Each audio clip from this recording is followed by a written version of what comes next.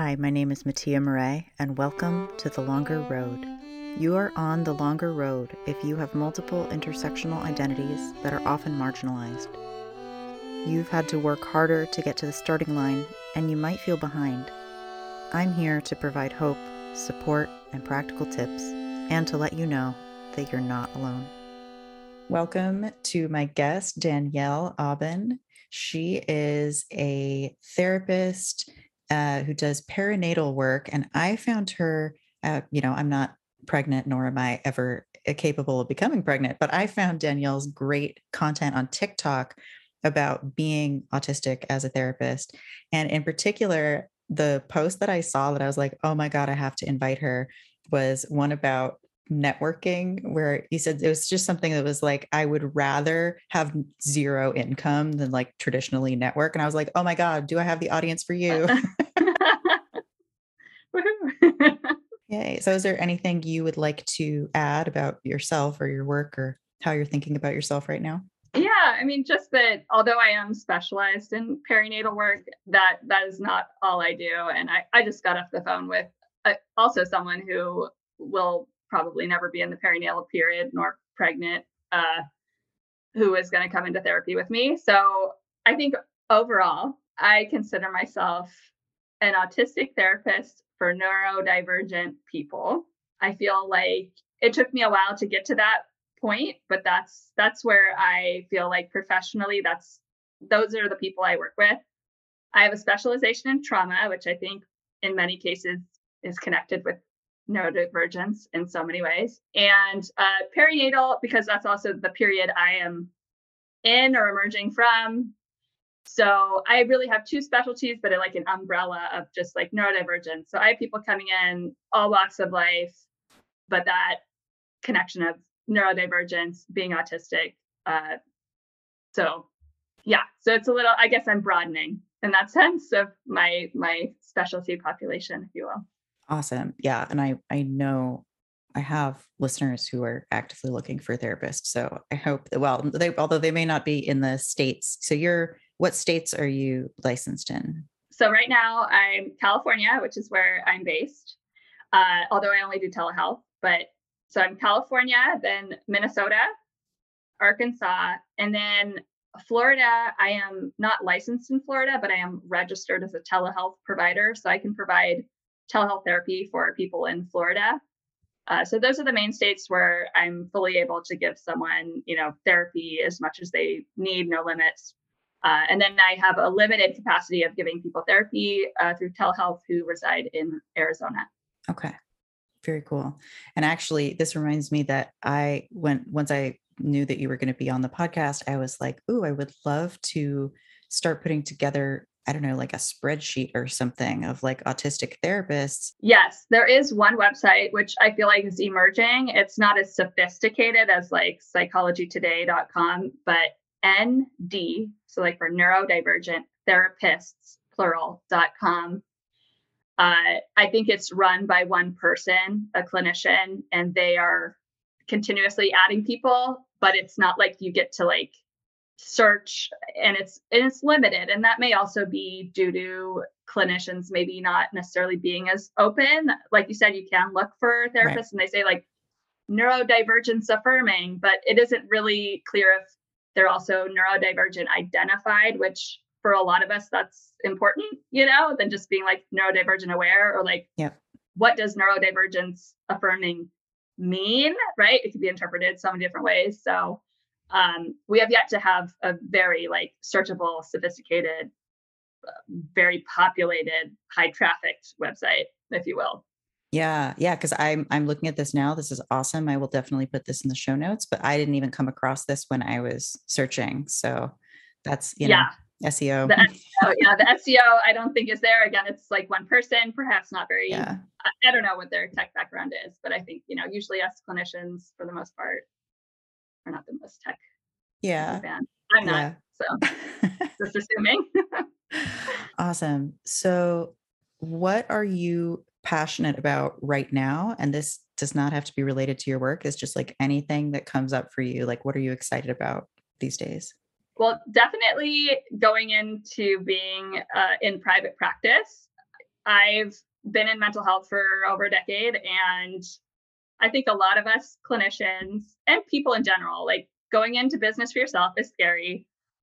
The economy looks like, not ideal in so many ways, but I'm passionate about challenging myself to actually, like, I'm going to leave a corporate like I'm a therapist in a corporation right now, and I'm going to transition out of that into full-time private practice. So I'm very just excited about also learning about SEO and like getting myself out there and letting people know that there's another autistic therapist here who can serve more people. So I'm excited about that. I'm extremely passionate about gentle parenting or non-coercive parenting, conscious parenting, whatever you want to call it. I have 2 children. I'm extremely passionate about breaking the cycle, which is extremely difficult. I don't know how else to describe that. Like it's both something I'm passionate about and extremely challenged by. And part of the work I do, why I started with perinatal therapy in the beginning, although now I feel like I'm kind of branching into the larger neurodivergent client population that isn't necessarily parents or perinatal people, was because I was working with older adults and just watching people through the life cycle. I was working a lot with hospice and, adult protective services and things like that. And I was just realizing how much childhood trauma was just so, like, just extremely impactful, right? Yeah. Like for so many people. And I was like, I want to work at the other end of this too. Like instead of working with 80-year-olds and 90-year-olds, who have led a whole life of reaction and to trauma and so much pain, I wanted to perhaps like coach parents before they even have children, right? So that was my whole thing. Of course, now I've kind of like broadened a little bit, but the idea is the same. It's just kind of like helping people change these cycles that we've kind of been put on by past generations and intergenerational trauma, historical trauma, et cetera, and like healing as much as we can, and then potentially preventing harm to like future generations. So that's in a nutshell Yes. what I think about all the time. My special interests, if you will, what I get obsessed about. Yeah. I got really exactly what you're describing. I was thinking about that so much. Like, how do we, cut this stuff off at the pass, basically, right? Like get, kind Yeah. of intervene. And like, I was trying to think about ways that my work, it's before I started this podcast, primarily my work as a, composer, basically. I was like, what can I, as a composer, do about the trauma problem?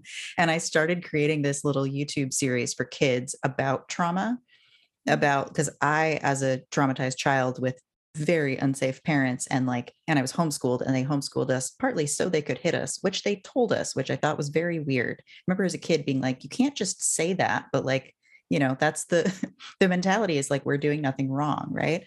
And just thinking about how different it is for kids who have access to the internet now, who in theory could come across information like what I was trying to put together. And I only made a couple of these, but it was basically like, what you're experiencing is normal, and like, but it's not your fault, right? Also kind of like getting that in there.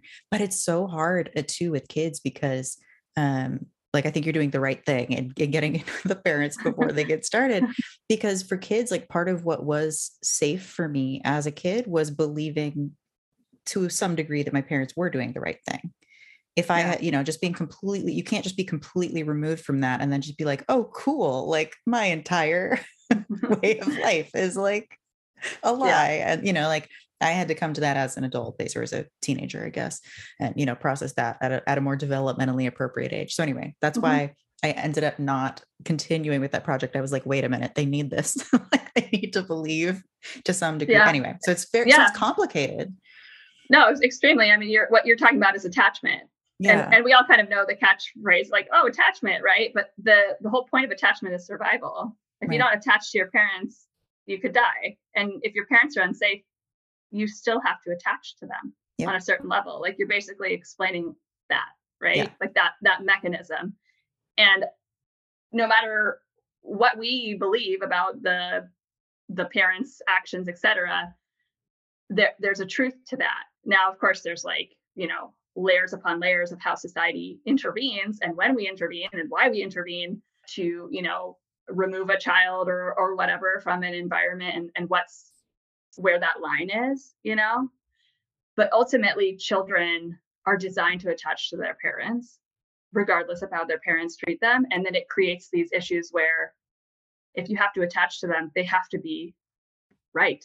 Right. Because if they're not right, your whole survival, like the whole thing is threatened, because then you have no one to follow and you're not old enough to take care of yourself. So they have to be right. And if they have to be right, then you must be getting beat up for a reason, right? You must be wrong. Yeah. And here starts, the whole self-hatred, all sorts of stuff, right? That, Yeah. becomes a lifelong issue for a lot of us. And I had an episode recently that was, I think it's titled, "You Were Not a Bad Child," because they just reprocessed that multiple times where I said to my therapist something about, well, of course I was like a bad kid. And she was like, "Were you though?" And I was like, fuck. Yeah. Maybe not, Yeah. But it's that. Yeah. Yeah. It's tough, even as an adult, right? Even once we are, like you said, developed enough where we could survive potentially without our parents, we still have that attachment to them. And therefore we still have that dynamic of, oh, well, then they're right. What they did was right. Therefore, there's something wrong with me. Yeah. It can't be them. Yeah. Can I ask how you got interested in trauma as an area? Because I know obviously in therapeutic training, obviously everybody learns some, but it's a tough area to work in. So what kind of sent you in that direction? Well, I would consider myself a wounded healer. I think there's an archetype of that. If you get really into Jungian psychology, which I've also nerded out on that a lot, like Joseph Campbell and all that myths and stuff. I think I was attracted to it because I experienced trauma at multiple ages, multiple types of trauma. And even there's, intergenerational trauma as far back as I know, and historical trauma. My mom's side of the family were Jewish refugees, and they came here, and the trauma lived on in how they treated their children or what they kind of allowed happen to their children. So I think on many levels and also unconscious, I've been carrying that. It's part of who I am. And so I've never shied away from it. I worked as a sexual assault response counselor, where I would be going to the emergency room during the exams and holding people's hands and comforting them through that. And I always was attracted to that work because I understand it. I understand what it's like to be harmed in that way. I understand what it's like to come from generations that get harmed in that way. So it's just a natural thing to just work in it and try to understand, well, how do you heal then? Okay, you get hurt, right? In the human body, right? We get hurt and we heal. Why is it that we get traumatized and we don't heal, or we get stuck, right? And we see people fall into all sorts of, destructive life patterns because of trauma. But when they break their arm heals. I didn't really understand that. And so it was kind of a quest to be well, is there ways people heal? Is healing even possible? And I think the answer is really complicated, but I guess in short, it's yes, kind of, I guess, Yes, kind of. So far, yeah. So I think it was personal, but also became professional. I think a lot of psychologists, therapists, we all come mostly as wounded healers. I think there's probably a minority of us that maybe aren't, but a very small minority. Yeah. And I just saw recently, I was reading some of the studies around autistic people having higher rates of trauma. I know there's kind of a range of studies out there. Is that an area that you've looked into in particular, the highly traumatized neurodivergent person? Yeah. Yes, because I started putting the pieces together, right? But okay, I can't be the only autistic person in my family. And that's the same with the people I'm working with too. So what was it like to have a parent with undiagnosed, unrecognized, unaccommodated, etc., neurodivergence? And did that manifest in alcoholism, and then the subsequent trauma, or did that manifest in, also being, left alone too young and open to potential abuse and neglect, etc. So I think it actually kind of added a piece to the puzzle that I don't think is like, first of all, none of this and any of my education was talked about, right? Master's degree in social work, did all these clinical hours, right, to become licensed. Never in my life did, and in any of my trauma courses, training, I'm trained in EMDR, et cetera, somatic experiencing. No one ever was like, oh, by the way, neurodivergent people, autistic people are way more at risk for this. If you look at exactly like what their lives have been like, or historically, right, like their families and like what they're coming into in this world, plus the fact that this world like is totally assaulting their senses and not designed for them. And, so that was never talked about. So I kind of had to put the pieces together for myself. And these studies coming out, the statistics of, how many people are, assaulted, abused, etc.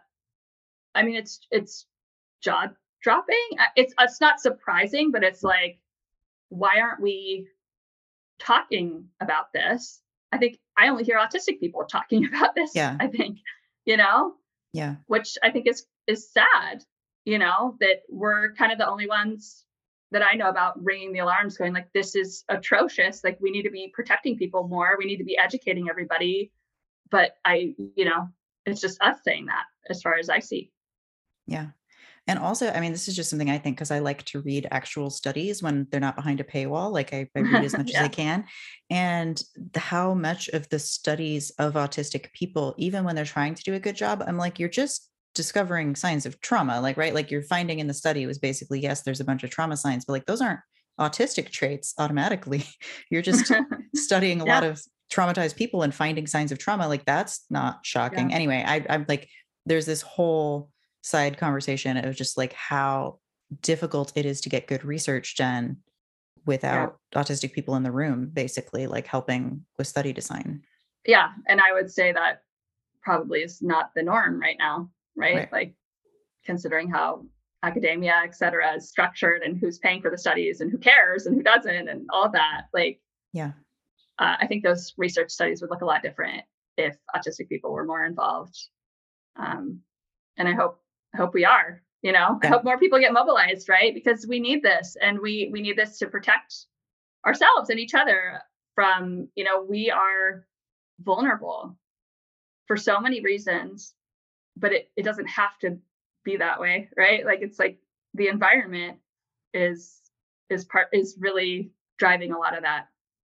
If we, were accommodated, if society was more neurodivergent friendly, if we were believed when we come saying that we were harmed, if we had a more trauma informed society, a lot of this would be different. I'm thinking of a story an autistic friend told me about being on like a school trip as a young kid and the school bus driver hitting on her like horrendously, like definitely harassment.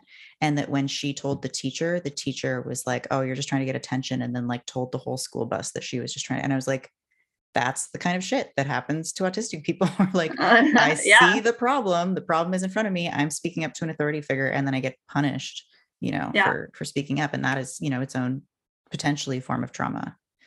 Well. Absolutely. I would say, there's some childism mixed in there. I mean, that we as a society don't believe children when they tell us what's going on.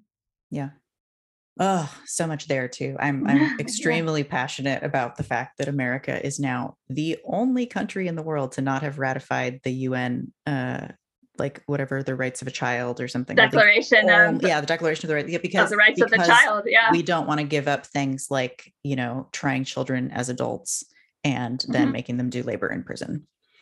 And I'm mad about it. I'm mad about it. Yeah. Yes. So to kind of like, I know that this is an enormous question, but I think about this a lot as somebody who's, been in a lot of therapy and like gotten a lot of help. There's this like, we have this like individual focus, right? Where it's like, I am coming to the therapist and I'm working on my stuff. But you, as an autistic therapist, know how fucked up the structures are and how like Yeah. impossible feeling, right? So, like, just one super classic example, like autistic burnout, for example, right? Like that, you can't just like think your way out of that, right? Like there's usually a Yeah. structural issue with like the number of hours worked and all, like needing rest. So I don't know. Again, this is a huge question, but like if this sparks anything for you, I'm very curious to hear your thoughts, like as a therapist working with neurodivergent people, like how do you kind of help people see that balance between like we can't necessarily fix the external world, but like here's maybe how you deal with it better. Like how do you approach that? Yeah, I mean, I think it's a boat we're all in, whether we want to be here or not. Like it's one of those things where like there's parts of life like that you have like influence over, like your sphere of influence or Mhm. whatever, and like the structural things of although we all can do something, not one of us can do everything, right? Like we can't just like change the system overnight.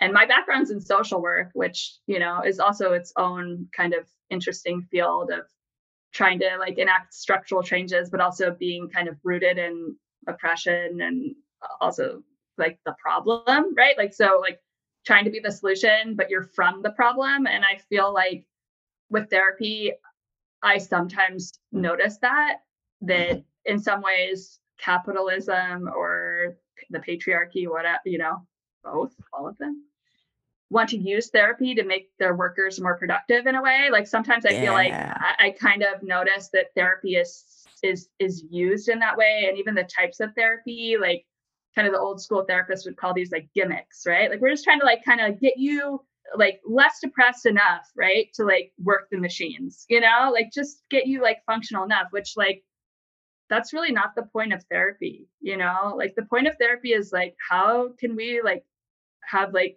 an enjoyable or like okay experience of life where you can experience it, like truly like arrive for it, right?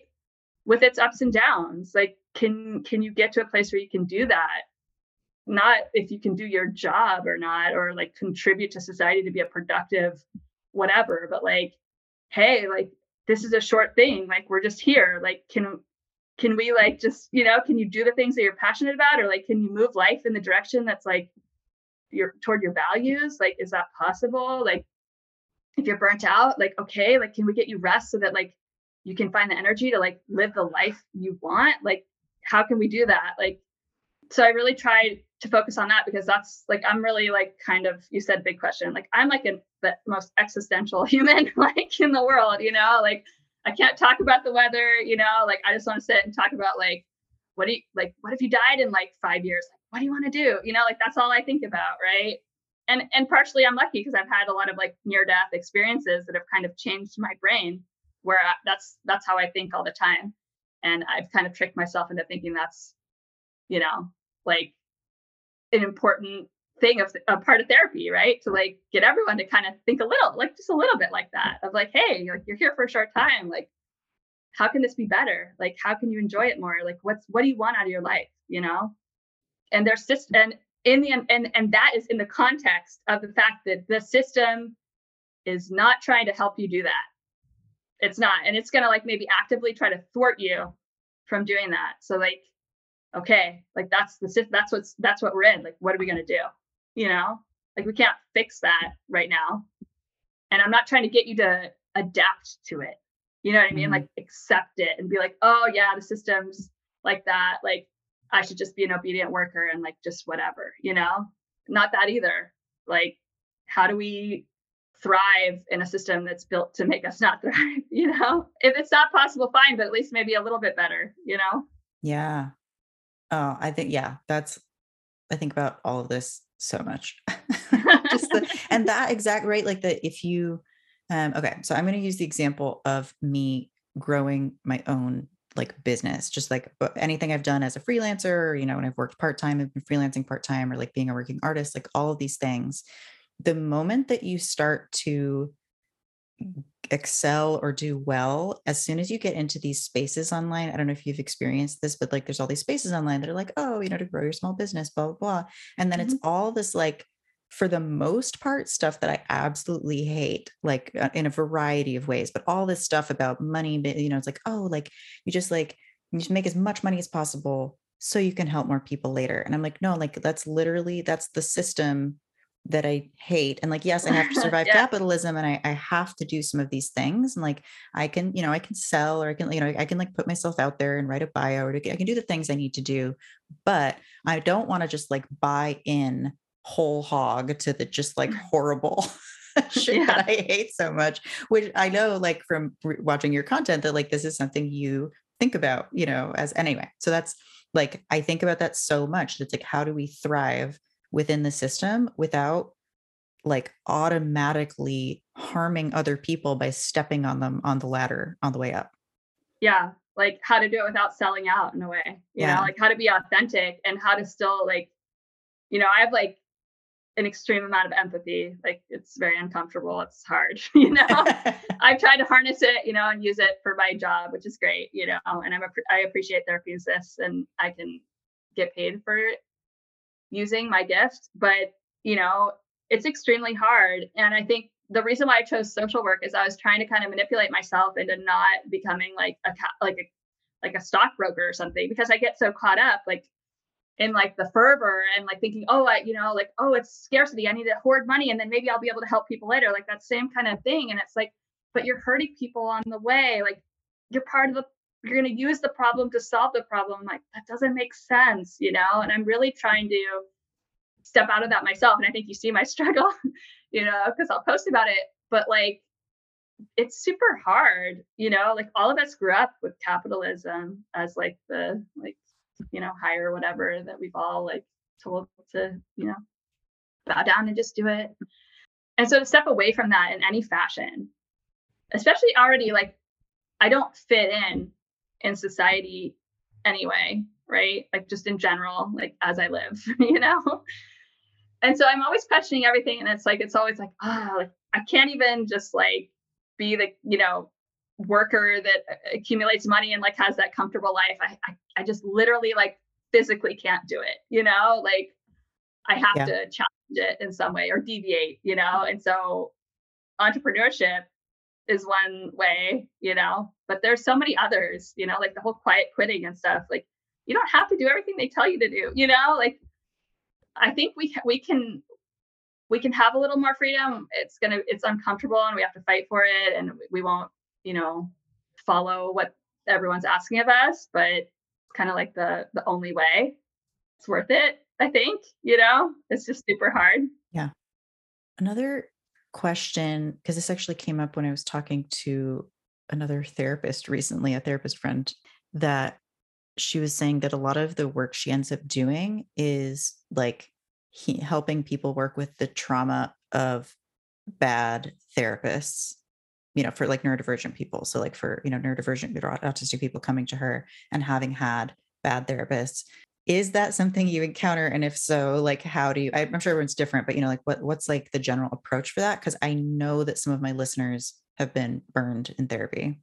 Yes. My first approach is to completely believe the person and listen to what they have to say, because I've heard all sorts of stuff. I'm actually shocked. Like I shouldn't be shocked because I'm like, of course, like therapists are coming from like the mainstream paradigm and like, of of course they're not gonna, engage in the way that I think they should. I guess I just hold this higher standard maybe because they're educated, but I get this, then I go and see doctors and I also encounter the same things. So I'm like, okay, like, all right. Because it's the system created our education. Like it makes sense, right? Yeah. I think it's hard to hear sometimes because I expect better from therapists. And I think it's just extremely disappointing. And I really try to allow space for people to process that because I think that it is so hard to go into therapy, like to be vulnerable on that level, like especially if you're autistic or neurodivergent, like it's so hard to like be around people, okay? Like first of all, right? Even like people we really know, right? There's all these like social cues and all sorts of things and we're like deciding like if we're in an unmasking journey of like what parts of ourselves we're going to like present and like trying not to like overthink too much and all this stuff, right? And so you go to like a therapist, this person who essentially there's like all these expectations you have built up in your mind of like what the experience is going to be like. You're going to like open up to this person, right? Because that's like part of healing. And so you go through all of that. Maybe it's taken you a very long time to even like go to the first session because of how intense that experience can be for us, right? And then they let you down like that, you know, or they minimize or invalidate you, or gaslight you, you know, and just tell you, oh, just think this different thing, or like forgive your parents. I don't know, whatever. Like something that like is like makes absolutely no sense to me. But okay, yeah, so they do that, right? And this is really common, unfortunately. I mean, the fact that it doesn't turn off some people from therapy, I think is like a miracle, because like you just, it's like you opened yourself up and someone was like the worst outcome happened. Someone was like, oh, you're not autistic. There's nothing wrong with you. Like, oh, you're just making it up. Or like, oh, you're just whatever. You just have borderline personality disorder. You just have anxiety. It's like you went through all of that to like open up to someone. And that's how you got treated. Instead of like, oh, you think you're autistic? Like, let's talk more about that. Like, what's going on? What do you read? Like, what do you connect with? You know, like no curiosity, you know? So that's why those websites, like we were talking about, right? Like even the one that, you know, isn't super optimized, are so important, because at least for me, if I know that my therapist is saying they're autistic, especially like if they are like announcing that self-diagnosis is fine, like that they're like super accepting of like how people come to know that they're autistic, like sounds like that person, hopefully, right, like will not treat me like that. But the average therapist, it's concerning, you know, and I don't think I honestly don't think there's enough training, right? Like I said, in my education, there was none. Even if there was, I don't know. I think it's in the water, right? It's part of the problem, right? Totally. This cultural issue. Well, and then, you know, you add on to that other identities, which, you know, it's like what my podcast is about, is like these, you know, multiple, and just how, you know, like, for example, I've had multiple, I would say more like, I would say my psychiatrists, probably more so than my therapists, have just been like, oh, what's gender about? Like, what, you don't like that? Like, I don't know, you know, and I have thankfully not had terrible experiences around it, but even like, I don't know, I had like I was excited because I had a psychiatrist who was a gay guy, and I was like, oh, so he's going to be like, you know, down with all the, and he just like didn't really, he was just like, oh, explain it to me. And I'm just like, oh man, like, because it's not right. It's not just the negative things. It's also just the like constantly having to explain yourself. And like, I find that exhausting to have to like constantly be like listing my identities and explaining them to people. It's like, sometimes I just want to exist in a space and so that's the nice thing when you find somebody that has, you know, especially multiple identities overlapping with you may be totally different people, but at least like you don't have to explain that thing. Like they get it. And that in itself helps me then relax and, you know, build that trusting relationship. That's part of the like complex PTSD journey, is being able to do that. And it took me many therapists before well, first of all, I didn't know that's what I was supposed to be doing, but also like to feel comfortable enough, or to find somebody where there was enough overlap where I felt like that could actually happen. Yeah. And I wish it was easier to find someone and you didn't have to go through all that, you know, because it's like, oh my gosh, tell someone my story, invalidated or whatever, misunderstood, or I'm exhaustingly have to explain to them over and over again who I am and why what I'm saying makes sense, or the complexities of my humanity, you know? And then like another, you know, potentially difficult factor for autistic people is if we're used to being treated badly and we don't know what it's even supposed to feel like to have a mutually respectful relationship with an authority figure, like to not even, I definitely had that experience early in, again, like not just therapy, but like with authority figures in general, where I was just kind of like, well, they're supposed to treat me like shit, right? Like they're supposed to try to manage me and control me, because that was my experience of authority figures. And like realizing the first time I fired a psychiatrist, I was just like, oh, I can do that. I'm allowed to just be like, you are not keeping up with the research and you keep disagreeing with me about things that I know to be factually true about my condition. So I'm not Yeah. going to work with you anymore. And I didn't know you could do that. Right. Like that, nobody Mhm. at the beginning of my mental health journey, it was more of a like, you are, it was like hierarchical. And that's how Yeah. I Yeah. viewed it, and not as a partnership. Yeah, I think we're all trained, right? Like doctors, et cetera, like medical professionals, like you don't challenge them. They're educated, right? Yeah. But not necessarily, right? You may know more about, right? It sounds like, right? You know more about what you're coming in with than they do. And then you have to educate them, or and then you educate them and they maybe are like, don't believe you or whatever, have like pre-existing beliefs about it, or were educated differently at school. Yeah. And a lot of people don't update their training. Right. They get the bare minimum CEUs and that's it, and they're operating from how they were trained 20 years ago. Yeah. I definitely had the one like old white man therapist that I had. I was sometimes just sitting there like covering my own mouth, being like, oh my God. That was like in school. So it was like the school provided, and I Oh, was just yeah. like, oh my God, this guy is not reading. Yes. And what's interesting about therapy in general is like society is going in a certain direction with therapy. Like it's getting very like mechanical almost, Mm, and it's just really interesting how like even as we're progressing, it's like we're not necessarily progressing in like a good way either, like the update of therapy. can you say more about that? Because I'm super curious to hear your perspective. Yeah, like I've noticed that like to get paid as a therapist, you have like two options, maybe three, right? You can work with people who can afford your private pay rate, which limits you to a certain section of the population, and you have to be okay with that. And that's a struggle for me because I want to be able to serve people from all different economic backgrounds. So that if you feel like I do right now, you're needing to take insurance. And insurance has a whole different view on what therapy should be and how long it should last and what you should talk about and things like that. And that's been happening for a while. And then there's kind of like this more new modern idea that like everything that matters can be measured.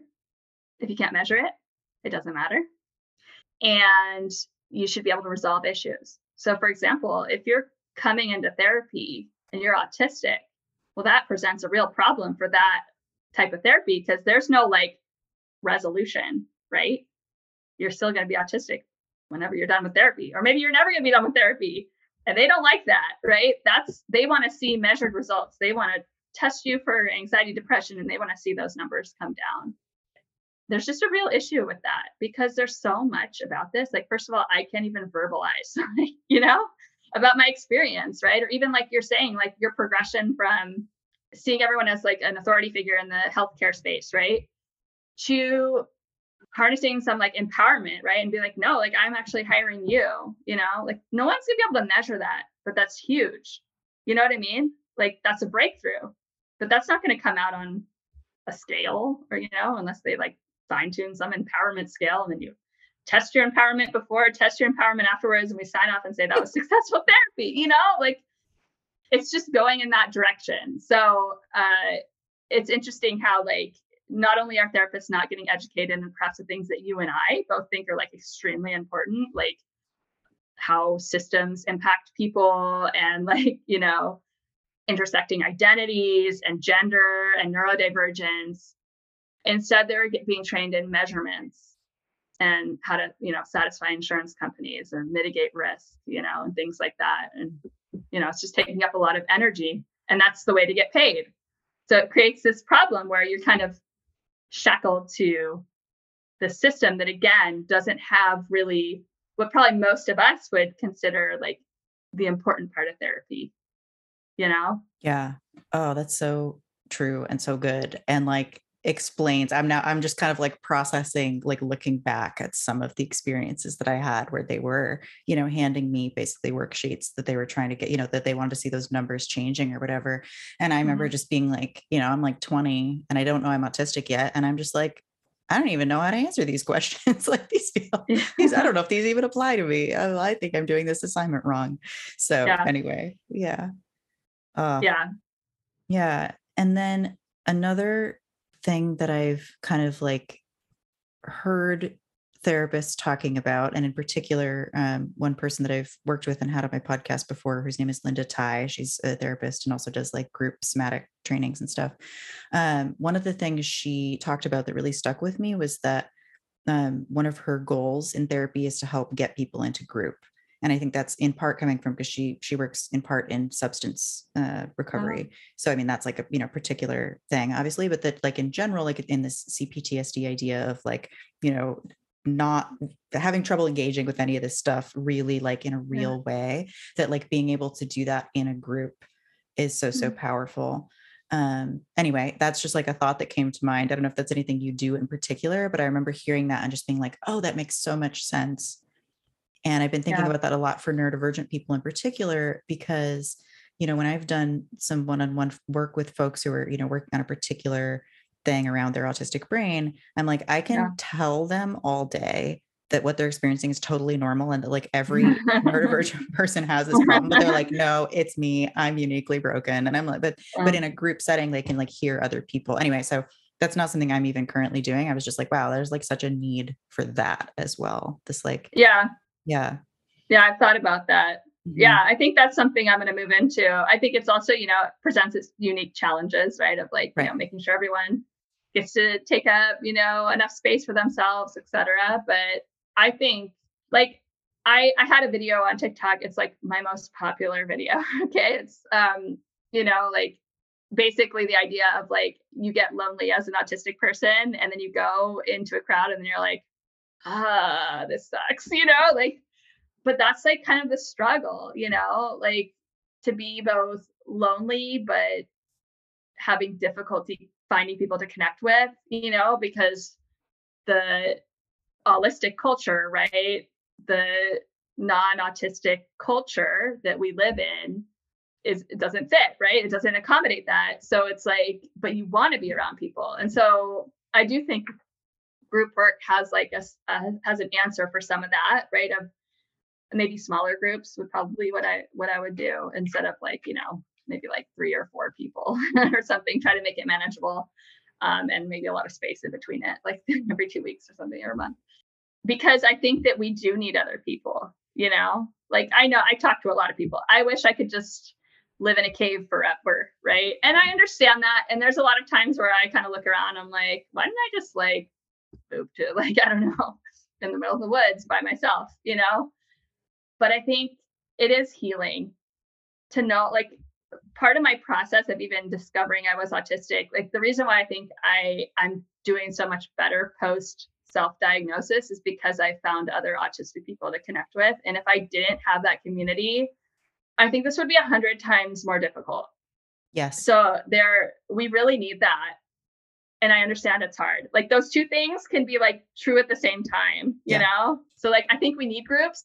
I think we will try to avoid groups too. Even me as a therapist, I will have a like first reaction to avoid that group. I already know that.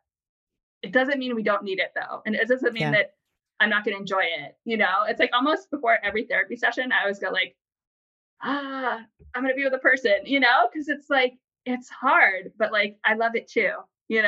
So Yeah. it's like sometimes the medicine is hard to swallow, but I do think groups like absolutely, and I see my future in doing it, although it will be challenging. Yeah. Well, and I think about it too, because like a lot of the online spaces I've been in that are autistic specific, basically all of them have shut down at some point because either the mods were overwhelmed or like there was too much infighting and it's because we're also traumatized, I think, like Yeah, right, yeah, it's like, yeah, yeah, and our trauma's all rubbing together and there's nobody like officially facilitating who actually can handle that, and so then they're getting yeah. overwhelmed too. And I just see this over and over and I'm like, well, I technically have this facilitation skill and I could Mhm. help with that, but I don't want to do that as like my full-time thing. Like I don't want that to be where I'm putting all my social energy, but I am thinking about this too. Like how can I like maybe help support in a group some, or, kind Yeah. of be there without, because ultimately a lot of what needs to happen in that is a lot of like individual trauma healing, Hmm. for Hmm. the people Yeah. who's, and it's just, it's not it's literally not accessible for a lot of people in a lot of ways, even just in terms of having like the capacity to engage wholeheartedly in therapy, because it slows you down in the rest of your life while you're like emotionally Yeah. processing a lot. And that's something Yeah. too that I'm trying to tell someone close to me about, because they're like, oh yeah, I'll just jump into therapy. And I'm like, you have not processed any of your terrible childhood. Like this is going to be hard, and it's going to Yeah. literally be work, and you maybe won't be able to work 2 jobs and also be in school while you are starting therapy. Like, Yeah. you know, yeah. Yes. I think we have this expectation that therapy is like a self-improvement project. And Mm-hmm. it isn't necessarily doing that. It's like peeling back a bunch of layers and you're never finished Yeah. and you're just like a work in progress forever. It doesn't mean it's not healing, but it's not Mm-hmm. like it's gonna, but it's gonna make me more, charismatic at work. And I'm, like it's gonna have Right. some like outcome. Like there's, yeah, For me, it's healing in the sense that I'm doing a lot of grieving. And yeah, grieving is healing, but it sucks. It's not, yeah. it's not like drinking a smoothie that I like. Yeah, exactly. This is not like going to the gym. You know what I mean? Right. Like, oh, I'm going to the gym and I'm gonna, my muscles gonna be strong. It's like this Yeah. might beat you up for a while. This is like getting a nose job or whatever. Like, your eyes are gonna be black and blue for a while, and then who knows? Like the healing process might go right. Like who knows? Like it's just like, and there's like layers upon layers of trauma. Like trauma is not just like one thing. Yeah. And yeah. So yeah, perhaps going to therapy would cause someone to look at their 2 jobs in school and go, I don't want to do any of that anymore. Like I want to go into the woods and scream all day. It's like we don't know what will happen when you get into the trauma and how we'll feel. So I think that's wise, that therapy is not something you could just nonchalantly just walk into. If you're really well ready to do the work, it's like it could be incredibly life altering in very uncomfortable ways. Yeah. Yeah. Mhm. I think that's really important for people to know, especially people with sensitive nervous systems who may Yes. need more rest than usual.